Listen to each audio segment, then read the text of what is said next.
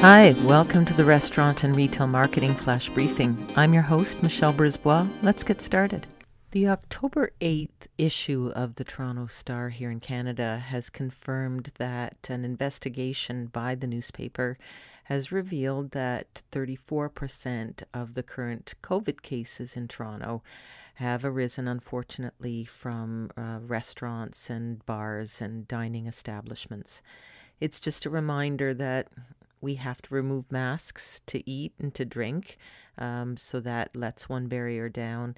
And of course, it's a place where we congregate and spend time in a space together over an extended period.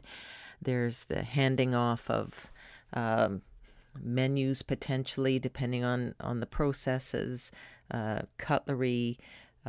Things can be touched. So it is definitely a challenging space to do business in when everything about this pandemic is just unfortunately not a great mix. So do as you think about, that some of the second wave is starting, certainly in the bigger areas.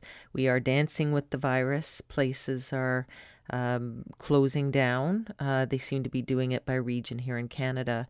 And if there is another retreat, start looking at ways that you can create other streams of income. I know it's tough when you're a dining establishment, but people really do still want your food. And if you can figure out how to get it to them that doesn't, in a way that doesn't involve sitting in your establishment, that's probably going to be what gets you through.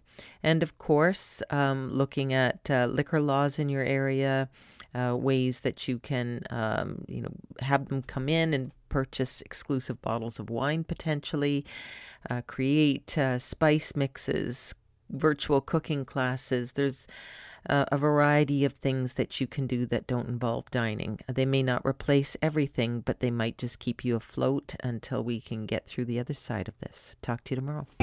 So come on, let's get out.